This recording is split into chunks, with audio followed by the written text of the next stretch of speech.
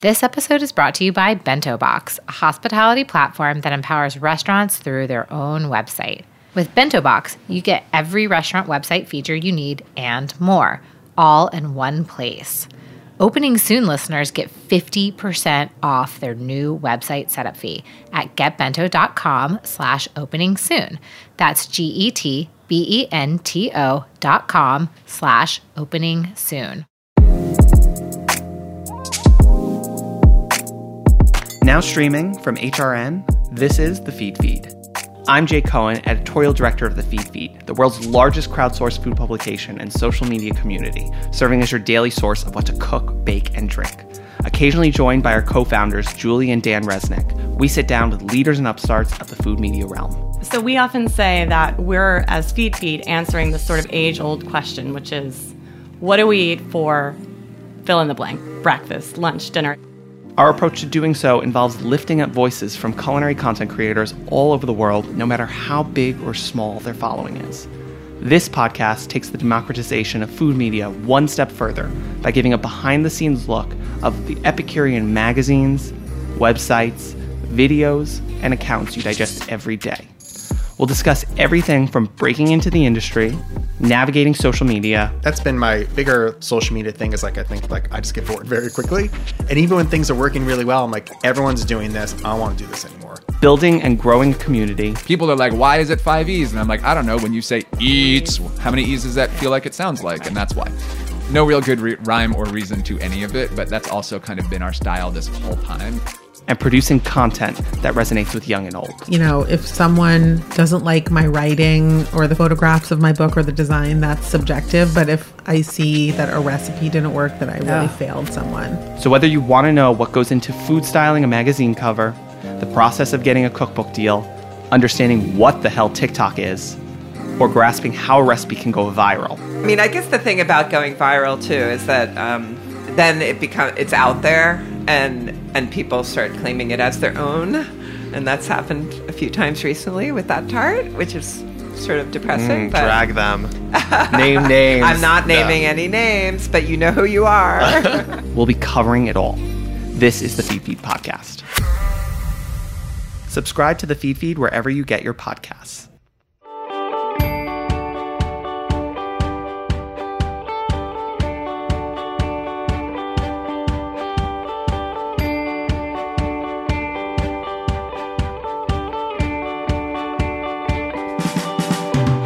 Opening a restaurant is like opening an oyster. Sometimes it opens up perfectly without any fuss. Sometimes the shell shatters and you eat it anyway. And once in a lifetime, you find a pearl. That quote comes from Sean Brock, chef and owner of soon to open Audrey in Nashville, Tennessee. And this is Opening Soon on Heritage Radio Network. I'm your host, Alex McCreary. And I'm your host, Jenny Goodman. Welcome to Season 3 of Opening Soon. If you've listened to our past 2 seasons, thanks. We're stoked to have you back. If not, then go back to hear some of the world's greatest chefs and restaurateurs go through the steps they took to open their acclaimed restaurants. This season, we're mixing it up. We're interviewing chefs and restaurateurs as they actively open a restaurant. We'll be chatting before and after a milestone moment to hear the preparation, and later, of course, get the skinny on how it all went down. So, you have your restaurant concept and you're ready to hit the ground running. But where do you start? Well, if you're in New York City and your business plan includes selling alcohol, you actually may need to start with your liquor license. In fact, one of our past guests, the attorney Robert Bookman, had recommended that as soon as you're serious about a lease, go ahead and start the liquor license application process. So our guests today are Alina Yamamoto and Yael Pete. They are the co-chefs of the forthcoming restaurant Fury's on Christopher Street in New York City's West Village. Fury's is a Kappo-style Japanese restaurant, and they are planning to open in the summer of 2020. Keep your fingers crossed for them. They're shaking their heads. Yes, hopefully. So we first chatted with Alina and Yael on January 14th as they were beginning their liquor license process. So we're going to go ahead and hear what that conversation sounded like. We're just going to pop right into conversation. So Yael and Alina, tell us what is going on and where you are in your project right now. Hi, this is Yael. Hi. We're being weird. Yeah, so basically we just signed a lease on a space in the West Village, and we are kind of in the process of getting a liquor license. That's like our first order of business. And our business partner's kind of he's like working on all the permitting and stuff. So I don't know. There's a lot of things happening all at once. But our personal focus right now is just getting the liquor license. So tell us a little bit about what it's entailing so far to get the liquor license. And you guys have a big meeting this week, if you want to tell us a little bit about that as well. Well, I didn't even realize that a part of the liquor license process was going out onto the street with a clipboard and trying to wrangle your neighbors and convince them that you're not trying to sell something and that you just want to talk to them. And I guess at first that process feels kind of archaic in a digital world. You know, you wonder why you can't just leave them a flyer or shoot them an email, and how you end up waiting in the cold for someone to come out of their apartment just to say, hey, you, stop for a second. But this whole process was great and had this underlying benefit of telling people about our project and marketing. And surprisingly, I would say most people were really receptive to speaking with us, which was such a nice thing. And actually looked forward to having something in their neighborhood, because Christopher Street seems to have had a lot of shuttered businesses right now, and in general people just want to have somewhere to eat, and they want their street to look busy and nice and healthy. So we just went through that process over the last couple of weeks. So how many signatures have you collected so far? Like 4 pages worth? Yeah, 4.5. Probably like 80 to 100 signatures. Yeah. And is there a certain target that you were trying to reach? It was just as many as we could get, and I mean, it's been cold, so we haven't. It's like basically, if we're in the neighborhood, we're like, okay, let's do an hour, and it's really just like an hour of standing on the street and freezing your butt off and trying to get people to sign. So I don't know. I think it's a good barometer. It seems like when you think about it before, that it's just the community board that's sort of pushing you to do something that doesn't really need to be done. But in a lot of ways, like you said, it's a good barometer to know that the neighborhood actually wants what you're doing there. Yeah, totally. So I think it is important, and it's probably really great for you guys as getting ready to open the business to sort of feel that and to have that first interaction with the people that may be your first guest walking in the door. Yeah, I mean, it's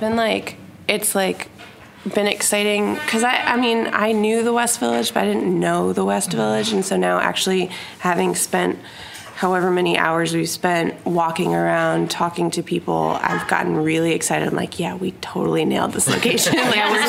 This is where we want to be. And like, it's like fun getting to know the neighbors too. Like, these are people that we've seen. There's some people that we see every time we go out, and they say hi, and we know their dogs now. And that's cool, because part of hospitality is being a good neighbor. And so it's like a nice way to kickstart the process. I mean, that's a huge part of being, a neighborhood restaurant. You need your locals to want to be on board. So that's awesome that you're already getting a warm reception. So basically, we were talking a little bit before, and you said you signed the lease and then started this process of applying for your liquor license. So tell us about who the other key players have been. Did you hire a lawyer? What kind of paperwork has been involved? Tell us some of the unsexy details. We actually started it before we even signed the lease, because we knew we were going to sign it. So it's just a long process. So our business partner was just like, we're doing this. We got our lawyer on it pretty early on, and they sent us like the petition forms, all of our personal information stuff.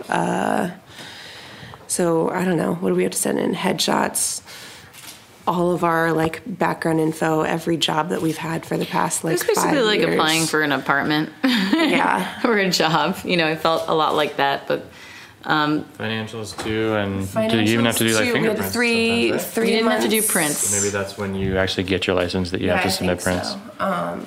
For financials, it was like 3 months of stuff. Yeah. And what about all your partners, right? Because in New York City, there's some nuances there. So you guys are still in the midst of fundraising. Tell us, what happens with the partners? Did you have to submit for them? So right now, yes, we did have to submit for them. luckily, we don't have too many people involved at this point, so we didn't have to wrangle a lot of people. I'm not really sure what happens now, though, because as we're a little less than halfway through our fundraising, and we're taking a lot smaller investments than we had originally intended, so that means there's a lot more people involved. So I'm not really sure what happens then, like if they have to all go through this process as well. But how was the reception of the current partners to now being required to go on, have their background checks or their financials disclosed for a liquor license? Was everybody cool with it? What were they understanding? I think everyone thought it was like a little bit weird and basic. I was just like, you've asked these people for a lot of money, and now you're going back and saying like, okay, tell me even more about yourself. Yeah. I mean, it's probably a good thing too, just like, it makes it very real for everyone. It's like, okay, you're actually doing this and you're actually giving us this money, and this isn't just like something that we've been talking about anymore. Sure. But also it's like, I don't know, I just had to reassure them. It's like, okay, they just want to know that you didn't get your money in some sort of shady fashion. Right. So, and they're also checking that they're not invested in any other like liquor or alcohol brands. So like no wine brands or anything like that too. So and that they aren't money laundering through your restaurant. It's a very important key point here for the State Liquor Authority. Mm-hmm. So you hired a lawyer and he's walking you through the process. Mm-hmm. How did you find the lawyer? So our other partner, Simon, he has a bunch of different restaurants, and it's a lawyer that he's been working with, I think. Yeah, and his stuff is of a similar demographic in similar neighborhoods. He's opening something around the corner, for instance. So we just kind of let him take the wheel because it's our first time, and we just kind of get to watch the process. And he always lets us chime in with questions because I know even coming out of this room, we're going to have 10 more. But there's so much data and so many different issues we're working on right now. Sometimes it's just easier to take everything one day at a time. I mean, we say this every week. It's focus on what you're good at and then find really great people to do the things that may not be your strong suit. Yeah. I forgot my question. Go ahead. No, I was going to say, so you have a big meeting coming up this Thursday. Mm-hmm. Do you want to tell us what's going on? We have our community board meeting. I'm not entirely sure what to expect. I guess, so we're Community Board 2 in Manhattan, and it sounds like they meet in like a church basement, and we've heard that they're scary and that it's a tough one. Scary in what way? Well, okay, for example, we were talking to our upstairs neighbor who lives above the restaurant, and he was complaining about the people who were going to sign the lease before us. They're like, well, they were going to open this tiki bar and have bongos in the backyard. And like, he was just like pretty upset about it. He was like, I was going to rally the neighborhood and we were all going to go to the community board and protest. You're like, oh shit, so scrap the bongos in the backyard. I don't even know what my community board is in the neighborhood that I live in, let alone when they have meetings and what they're about and what, but there are people like but this is a neighborhood that's very involved. Yeah, and he's lived there for 53 years, and as we're standing there talking to him, he's waving to people on the street. Like, it seems like the West Village in particular is a very tight-knit group of people who have lived there for a long time. They have a lot of like neighborhood pride. So, did you rally him to come to the community board meeting yet? We talked to him for half an hour in the bitter cold, and he seemed to like us. He said we made his night, so. We were so cold. I looked at Alina, and I'm like, I think I'm going to vomit. It was 10 degrees out, and he just... Did he sign the petition? He did. Signed it. But he kept wanting to talk, and we're like, well, this is so good right now. Like, he's our upstairs neighbor. He's...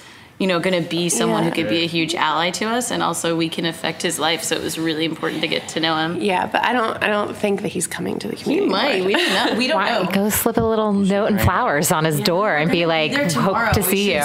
We should slip a note. I bet it would make his day. Maybe. There might be a lot of people at the community board who are like 70 or 80 years old using the word racket a lot. So. I love it. So basically at the community board meeting, you go and you're on the docket. So you're on the agenda. agenda, and then do you get up and present your business plan? What happens? And tell us too, you guys are applying for, there's lots of different liquor licenses. There's beer only, there's beer and wine, there's full liquor. What are you going for?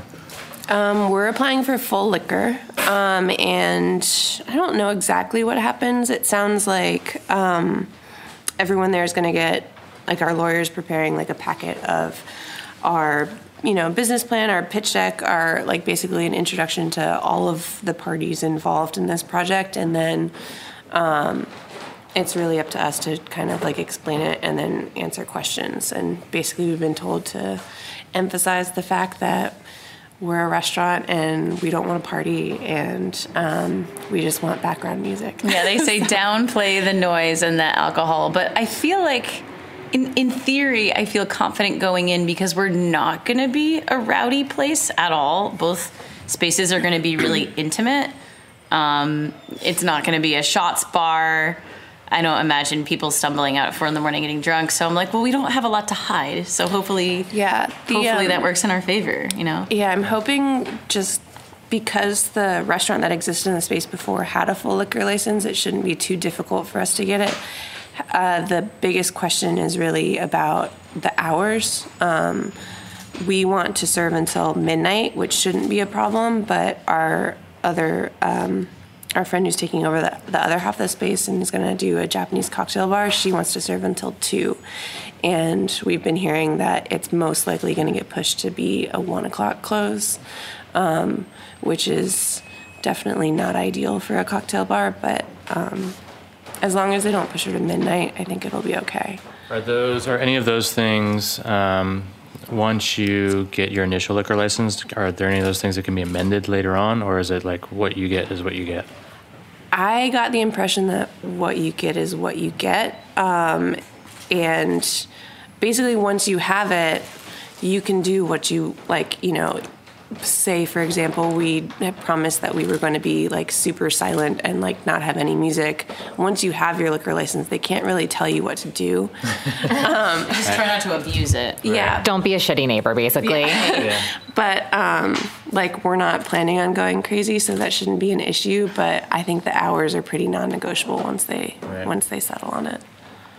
So what happens after the community board meeting? So you have the meeting, you present your ideas, you try to woo them with cookies and milk and hope that they say, yes, you have everything. And then what's the next step? Give you an answer on the spot. Yeah. I actually don't know. Yeah. And now I'm like, should we bring snacks? Why not? Like some Japanese cocktail mix? Hello. Yeah, maybe. I'm not sure what's going to happen. I guess we'll see. I'm sure that they're not. I don't know. I highly doubt that they vote on it on the spot. I think that there's like a deliberation process that probably happens. Crush your dreams away from you, so you don't have to see them. Yeah, I don't want to cry in front of our neighbors. We'll probably meet with our other partner before the meeting on Thursday, and we should just jot down any other questions we have and do a run through with him before we go in there. For sure, you guys are going to do like sorry. I was going to say, are you going to do like a whole practice run, like have some like angry neighbors come in and pepper you with questions? Oh, that's probably a good idea. I don't know. We're running out of time though. It's only a couple of days away. What happens if this doesn't go the way you want? Can you go back? Is there a waiting period? Do you have to change things that the board might bring up? How does it work? I believe that we can continue to apply. I'm not sure if there's a waiting period. They only hear these things once a month, though, so we would have to wait at least until February or the following month or whatever. So it's really, I guess there's a built-in 30-day waiting period. I guess it depends on what they would get upset about. If it's about hours or if it's about the style of whatever, I don't know. There's not a lot that we can change to our concept. Right. Just to get I think the only variable really with us is hours. I mean, with our noise level being low and, and everything else. This is one of the times where, I don't know, racial profiling is to our benefit because every time we say it's a Japanese restaurant, they're like, oh, that's wonderful. So calm, so quiet. I love it. Cool. All right. And then any ideas about how long you're expecting the whole process to take? Like after you have the community board meeting, are you thinking it's going to be another, like the SLA application process? Right. What happens after the meeting in terms of that? Yes, community board does not necessarily mean that you have a license in your hand in a week, right? Right. Yeah. I don't really know what happens. I mean, I'm assuming the lawyer just kind of like takes over from there once like the community board gives their yes or their no. And then that's probably when we do like fingerprinting and all of that stuff. I don't know. I'm guessing it's probably going to take another month after. I'm safely assuming that it's going to take months because that's why we're doing it right now. Yeah. having the foresight, especially if we have to reapply. Yeah. And there's usually other parameters of getting the license, like proximity to a school or a church, or the number of full liquor licenses on the same block. Or did you guys meet all those things? Or those things that your lawyer can argue with the SLA or with the community board? How does that work? There is a church down the street, but I think it's far enough away. Yeah, it's 2 blocks. I think it needs to be 700 feet away. Okay. Yeah, and it's the entrance too, or something, right? Yeah, it's the entrance. It's the entrance. It's not the building. I think also because the restaurant that had been there before had an existing license, that's like a very good precedent to have. It means that like there shouldn't be a lot of roadblocks in terms of like the logistical things. It's We got an email recently. What was the name of that group? Oh, so some sort of neighborhood community group. It was the Block Association. The Block Association is supporting us, and they seem really excited about us opening. So I think that's a big plus. Yeah. But like I said before, in general, the energy of the neighborhood feels like they really want businesses there, especially ones that they can like and trust. They don't want more, vape shops and tattoo parlors, which are rampant in Westworth. I myself have plenty of tattoos, but you see like $15 Fridays and you're like, oh my God, I'm going to get a staph infection. But I just think they're excited to see a well thought out project with really present owners, and it seems like we've got support of the community itself. So now we just need to bring that to the board. Yeah, the lawyer is the one that actually contacted the Block Association. Just been like, they gave them our pitch deck. They're like, hey, this is what we're trying to do.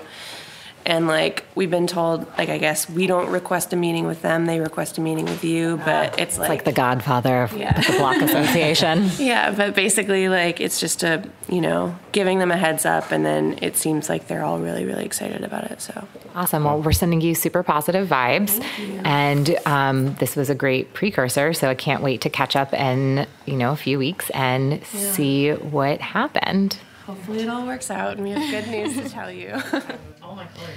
All right, so that was our pre-interview with Alina and Yael, and they are here live today. But before we catch up with them, we're going to go to a super quick break.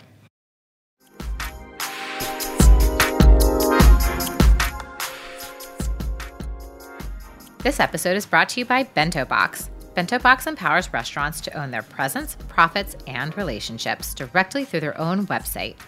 Bento Box provides full-service website design, digitally accessible solutions, SEO best practices, and best-in-class support. Plus, you can increase profits both in and out of your restaurant with online ordering, catering, gift cards, and events. Bento Box is trusted and loved by over 5,000 restaurants worldwide, including Union Square Hospitality Group, The Meatball Shop, Suvla, Luke's Lobster, Lilia, Emmy Squared, 11 Madison Park, and many more. With Bento Box, you can get every restaurant website feature you need and more, all in one place. Opening Soon listeners get 50% off their new website setup fee at getbento.com/openingsoon. That is GETBENTO.com/openingsoon.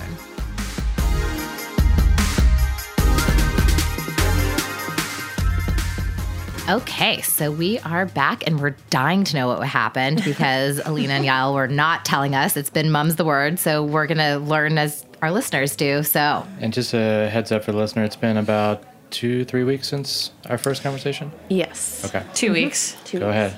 All right, what happened at That fateful Where do you night. want to start?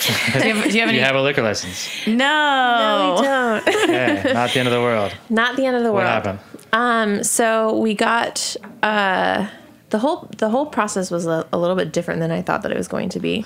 We actually got to stay to the end of the meeting, which was like almost 4 hours long. It was a very long night. You got to stay, or they like punished you and were like, "You're going last"? No, well, so there's a lot of things ahead of us, but there was another issue after. But then they go into deliberation at the end of the meeting. Interesting. So if you want to stay and find out what happened, you can. You Did just they have to let sit you through. listen to the deliberation? Yes. Okay. And so we listened and we learned a lot about what they liked and they didn't like about our pitch. But we basically got kind of like a conditional denial, and it was they had an issue with us because we didn't have one particular permit in order to knock down a wall to combine the two spaces. And because You had already done this? You had already knocked the wall down? no. Okay. We were in the process of applying for this permit. So reminder. Gotcha. So basically, you guys have a lease on. Just so our listeners are Yes. clear, you have a lease on a space that is actually going to be 2 spaces, but you're going to use shared. Yes. Access. So yeah, it's two addresses. It shares a basement. It shares a backyard. We want to knock down one wall to connect the 2 spaces, and there will be a bar on the one side run by a friend of ours, and then we'll have the other side. And you're on one liquor license together. One liquor license together. And so because we didn't have that one permit, they were like, well, how can we vote on something that's just theoretical? Like, once they get their paperwork in order, they just don't have their paperwork in order. Like, once that's together, then sure, I guess, kind of. So it was a no, with kind of the expectation that if we go back with everything like set up and everyone's like, all of our permits are set, our certificate of occupancy, all of that, then it looks like we'll get their approval. Okay. Before we get into what happens next, take us back and kind of set the scene, because there were a lot of questions about what this was going to look like, who the people were, how busy it was, is it actually in a church basement? Take us back and tell us a little about how scary the process was and what it actually turned out to be in the flesh. Okay, so it was in a church basement. It was very hot and dry. We desperately needed water. The first person. Always remember to bring water to your community board Did you meeting. bring snacks? No. Aw, okay. The first person we met was a neighbor, and he was told to look out for us, and he had a grievance. By our upstairs neighbor that we talked about Yep, before. by our upstairs friendly neighbor, and friendly this other neighbor. one is also a friendly. Yes. Well, Okay. he wasn't sure if he was friendly until he met us. And then he That was- became friendly. He sized Okay. you up.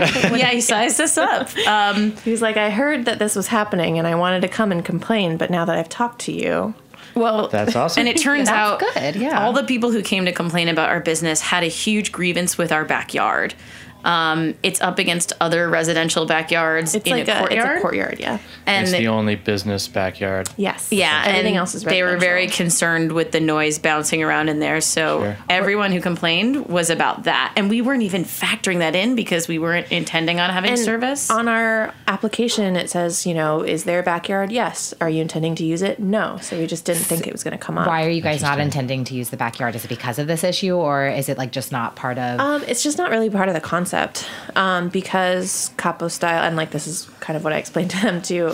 Capo Style is about a chef-customer relationship. So, like the idea is to have that direct contact, and that's why we want to have mostly counter seating. So the whole idea of having people out of arm's reach, let alone out of eyesight, just doesn't really jive with what we're doing. So Right. having a backyard, we were going to maybe use it as kind of like a waiting area if that was, if people come early for their reservation or something, but it was staunchly opposed. Okay. The other thing is that it wasn't really in our budget to build out a backyard, and we didn't pay a premium on the lease to have a space in the backyard. So it's not too much skin off of our back, but I mean, the people were complaining about hearing the chef outside on his cell phone in the middle of the day, which, Right. that's a lot of sound to police, to be upset about someone on their phone in the middle of the day. But I mean, but you hear people on the street in the middle. That's a little bit of a silly you live grievance. you live in a city. Right. Move to the suburbs. A woman sat down and read us a letter of what if she wanted to read to her grandchild and it was too loud in the backyard. It was very Oh my God. Okay, so there was a little bit of melodrama from the neighbors. We about agreed the not to noise. use the backyard, and that helped our case a lot. Okay. We're probably just going to turn it into a garden, just clean it up for now. And as it turns out, a lot of places did come to make amendments. Because we were saying before, can you make amendments on hours and stuff? It turns out you can, and the first 4 restaurants before us were all amending their licenses. I see. So they had pre-existing licenses that they were So in the updating, future, if we want to do something with the backyard, we can address it later. Yeah. Like as you're a good neighbor and people can see that you're not this shots bar that you're promising not to be. Right. Maybe. So you had some neighbors come specifically to sort of protest your license. What were the other? Specifically, how many... Tell us about the board. A bunch of people. Are they very tenured residents? Are there some younger influence there? Yeah, so there was about 7 or 8 people, and they ranged in age probably from late 30s, early 40s to, I don't know, that one 70s. There was one woman who was 89 years old. Yeah, she'd been there forever probably. I'm curious as how do they get on the board? Because it sounded like one of the earlier restaurants that was petitioning was like, oh, can you recap because this person wasn't on the board last time and, when they met a year ago or something. So it seems like it is a board that changes a little bit, but I wonder, I'm sure you have to own property in order to be on that. Also, I don't know why you would want to because it's such a huge time suck every month to go and listen to people complain about things. How long was the meeting? So there was a 2-hour. Tell us about the length of the meeting. How it shook out. It was a solid. It was at least 4 hours. Yeah. How many people presented in that time? 7. Yeah, everyone and was they had cancellations too. They had 2 or 3 restaurants that ended up not being on the they were on the paper, but they didn't. They didn't get to them in time. Well, they didn't. They full didn't disclosure, come. we've got nanny issues today. So if you hear baby screaming in the background, that's our baby. She's happy.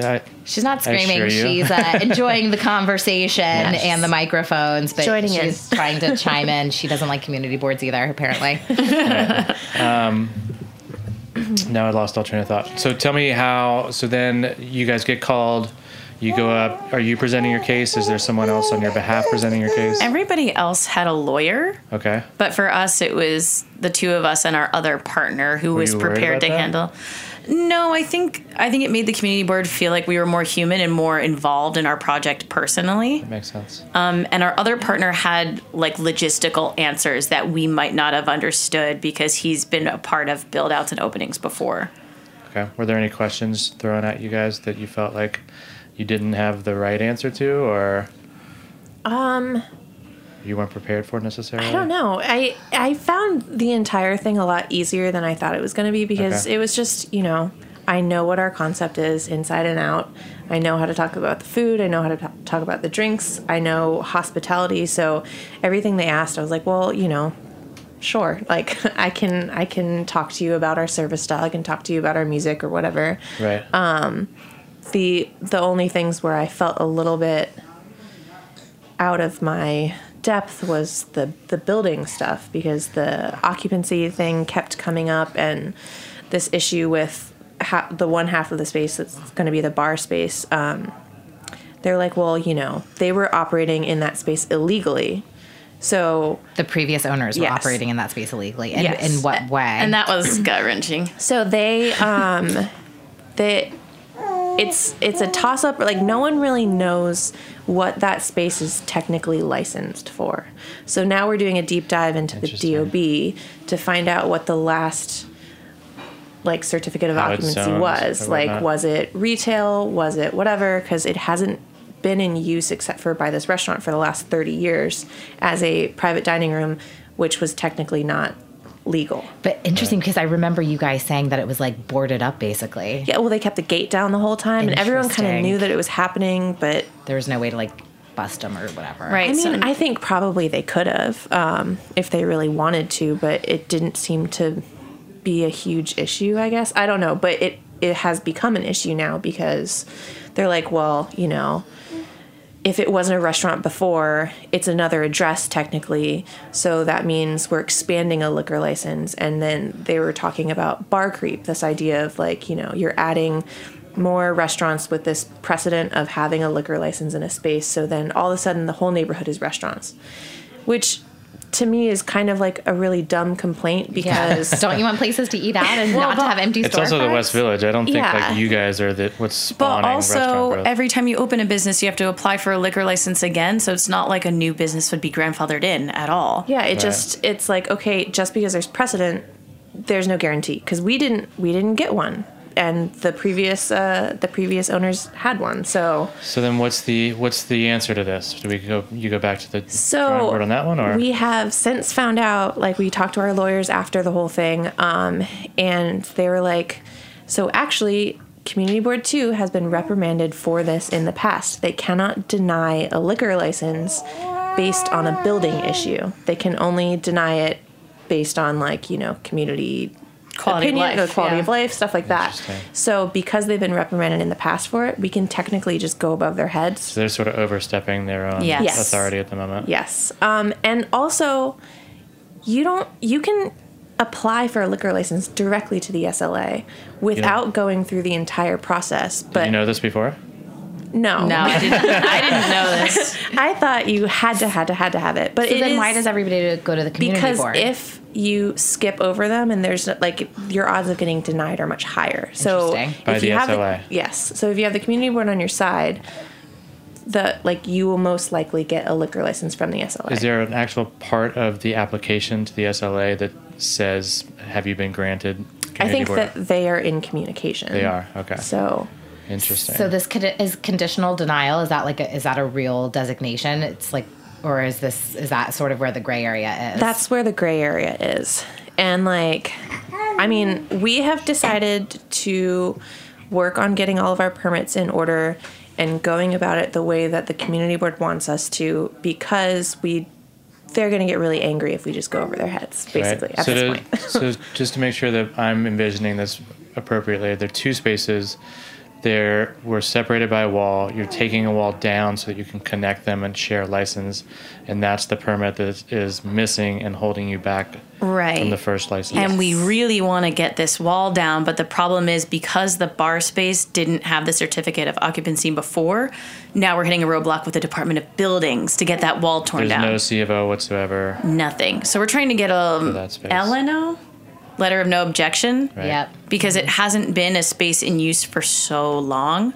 And also, we're not going to have more than 75 people. And who's doing this? Is your expediter working on this? Is Simon, the third partner, working on this? Yeah, both our expediter and our third partner are working on this. So you do have a hired expediter. Yeah, we went through our architect who has an expediter that she works with. But both of the ADA bathrooms are also on the bar side. So if we don't knock that wall down, it means we have to construct another bathroom. It means that the bar side can't access the basement without going outside. So you can see how it causes a lot of mounting issues. Right. Because the community board asked us, they said, why this space? Did you find other spaces? Why try to do this thing with two concepts in this split space? And we explained to them how important it is for us financially, for the bar and the restaurant, to share the basement area, to share the storage, to share the walk-in, and how, we're telling them about this idyllic, quiet space with no standing room. You can't have all of that without having a condition, and the condition is that we're basically roommates with another business. Right. So otherwise, we can't make enough money to. Right. Did they seem? They seemed receptive to that. Yeah. Okay. And like I said, saving on the bathroom, saving on the walk-in, it just makes sense for two small businesses to work together. Were there any other creative outlets that the architect had in mind of connecting without taking the wall down? Can you just put a doorway? Is it a different kind of permit? What if we did put a door in there? I think it's the permit to touch that wall in general, because it is technically two separate buildings. But so listening to them deliberating though was pretty interesting, because the one guy who's kind of like in charge of the whole thing, he was like, Sorry. Izzy's melting down, but it's going to be okay. She got bored. Yeah. No, she's not bored. She's just probably hungry. So he was just like, I'm afraid of turning this group down because, like, think about all the other people that have tried to be in this space that we hated. Like, right. Oh, so there's been other We're the people who lesser have- evil. Yeah. Interesting. So, because you guys have the lease obviously now, but Yes. there's other people who had gone before the community It board. sounds like it. It before. sounds like there had been a couple of people beforehand. Interesting. And I mean, technically, we started this process before we had signed the lease, but that's what you're supposed to do in New York because of this issue. Yeah. If you get denied and it's part of your business plan, Yeah, like what are you so- supposed to do? Yeah, the community board meeting was 2 days after our lease officially started. So we had already applied and gotten on the docket. It just happened to be. It just happened to work out that way. Wow. So if you guys, so what happens if you can't separate the space? If you can't join the spaces and you have to operate it as two separate spaces, Well, your one, does that mess everything up? That's not even the worst option. Okay. So we might have to be two separate spaces, but if we can't get any sort of certificate of occupancy at all, it means we need to renegotiate with our landlord because that space won't even be usable to us. We'll only be able to utilize the 94 side. And then it means that the bar isn't going to be our sister bar anymore. And it kind of melts down our whole concept because financially it works. Bringing in clients, it works. So it won't be the end of the world if we have to apply separately and operate as two different places, but it will be pretty bad if she can't use that space at all. So that's like what we're praying doesn't So happen. that's like DEFCON 5 yeah, worst case situation. scenario. To the point that we're like reaching out to people we know who've worked with the DOB and work at architecture firms, and we're like, what do we do? Yeah. Calling in all the favors right now. Yeah, no, I mean that's what you have to do. Yeah. All right. So what are your next steps? You're going basically walk us through So that. we are right now, our partner Simon and I guess it's the expediter. I don't know, someone else, maybe our lawyer. Okay. They're doing. They put in a request to the DOB to find out what that space is zoned for exactly, and it seems like they have to go back so many years that Right, it's because these people becoming had very it, difficult. You said 30 years was Yeah. the previous tenant. And who knows how long it was unoccupied before that. And there's a lot of questions as to what it was. And it doesn't sound like anyone right now has the answers. Yeah, we can't find anything on it. So best case scenario, you get a letter of no objection for that Yes. space, and that means that you don't have to reapply for a certificate of occupancy, or you still do. I don't. was going to say, I think we do. I think we don't. Okay, so I don't know, but that would more be to come on that. Yes, that's something that the expediter would handle. And then we don't totally know why like the first round of permitting got stalled. It's going to take a couple weeks to go through that whole process. So, it might be because we didn't have a sufficient sprinkler plan, or it might be because we need to have some fire door or something. So we're still kind of waiting on that permit. But technically, because of our lease negotiations, that's the landlord's responsibility. That's not ours. So if he can't get it done, we're going to step in and take over that permitting process and then have to negotiate some sort of like pay, because it's expensive, like for him to reimburse us for that or something. But has your landlord been helpful with this process so far, or? Yes. Yeah. Okay. Because he's probably motivated to he get wants us in the space. Yeah.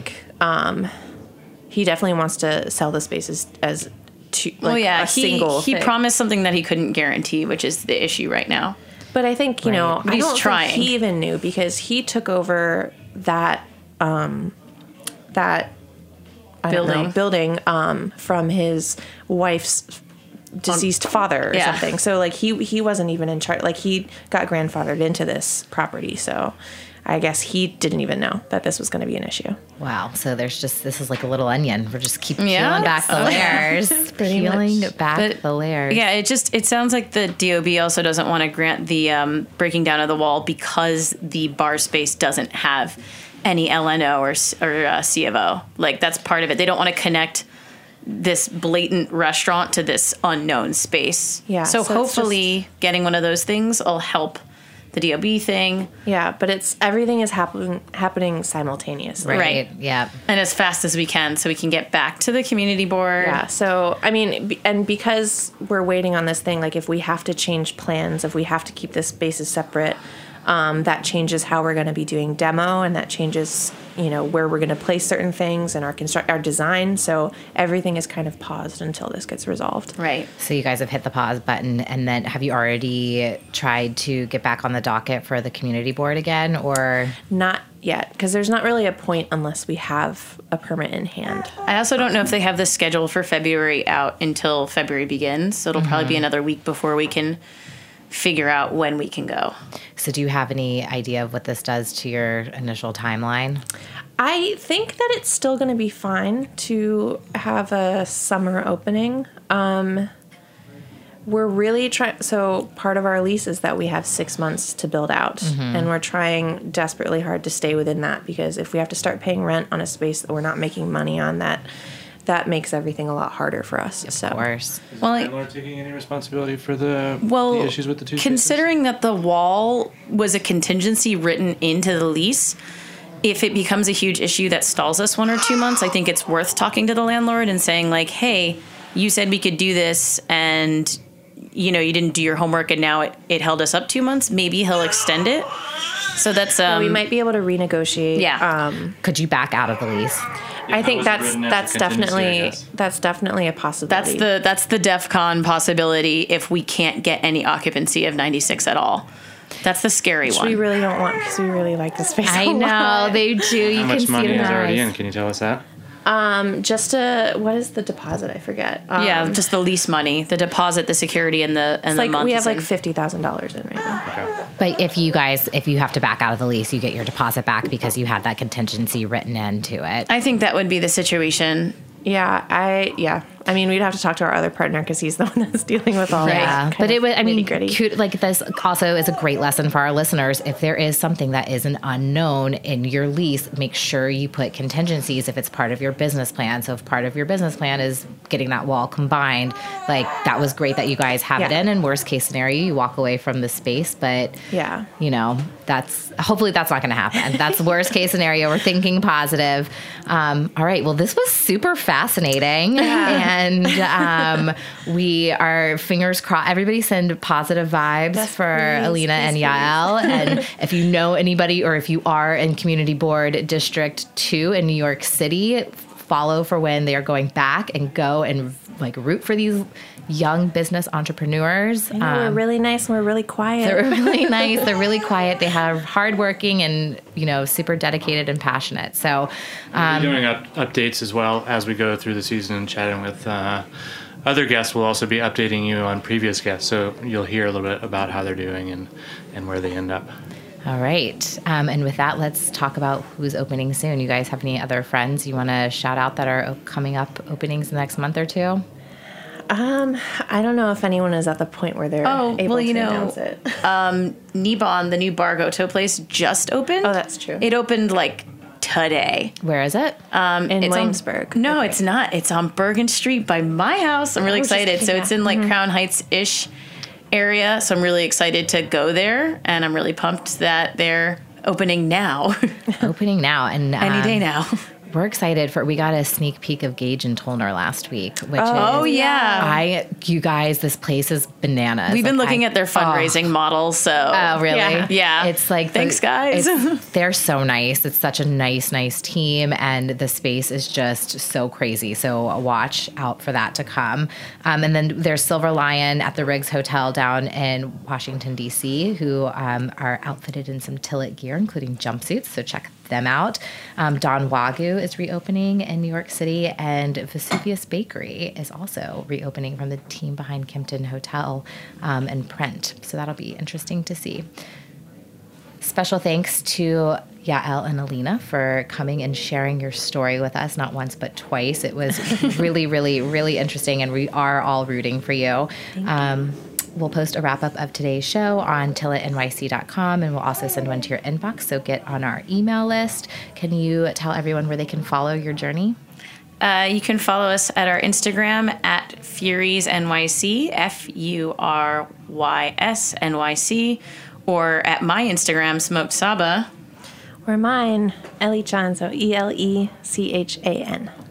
All right. And you can follow The Journey on Heritage Radio and subscribe on iTunes, Stitcher, or anywhere else where you get your podcast. And don't forget to follow us on Instagram at We Are Opening Soon and at TillitNYC. And if you love the show, please review us on iTunes. It makes a huge difference for spreading that true restaurant grit and what it takes to be an entrepreneur. All right. Thanks, everybody. Thanks, guys. Thank you.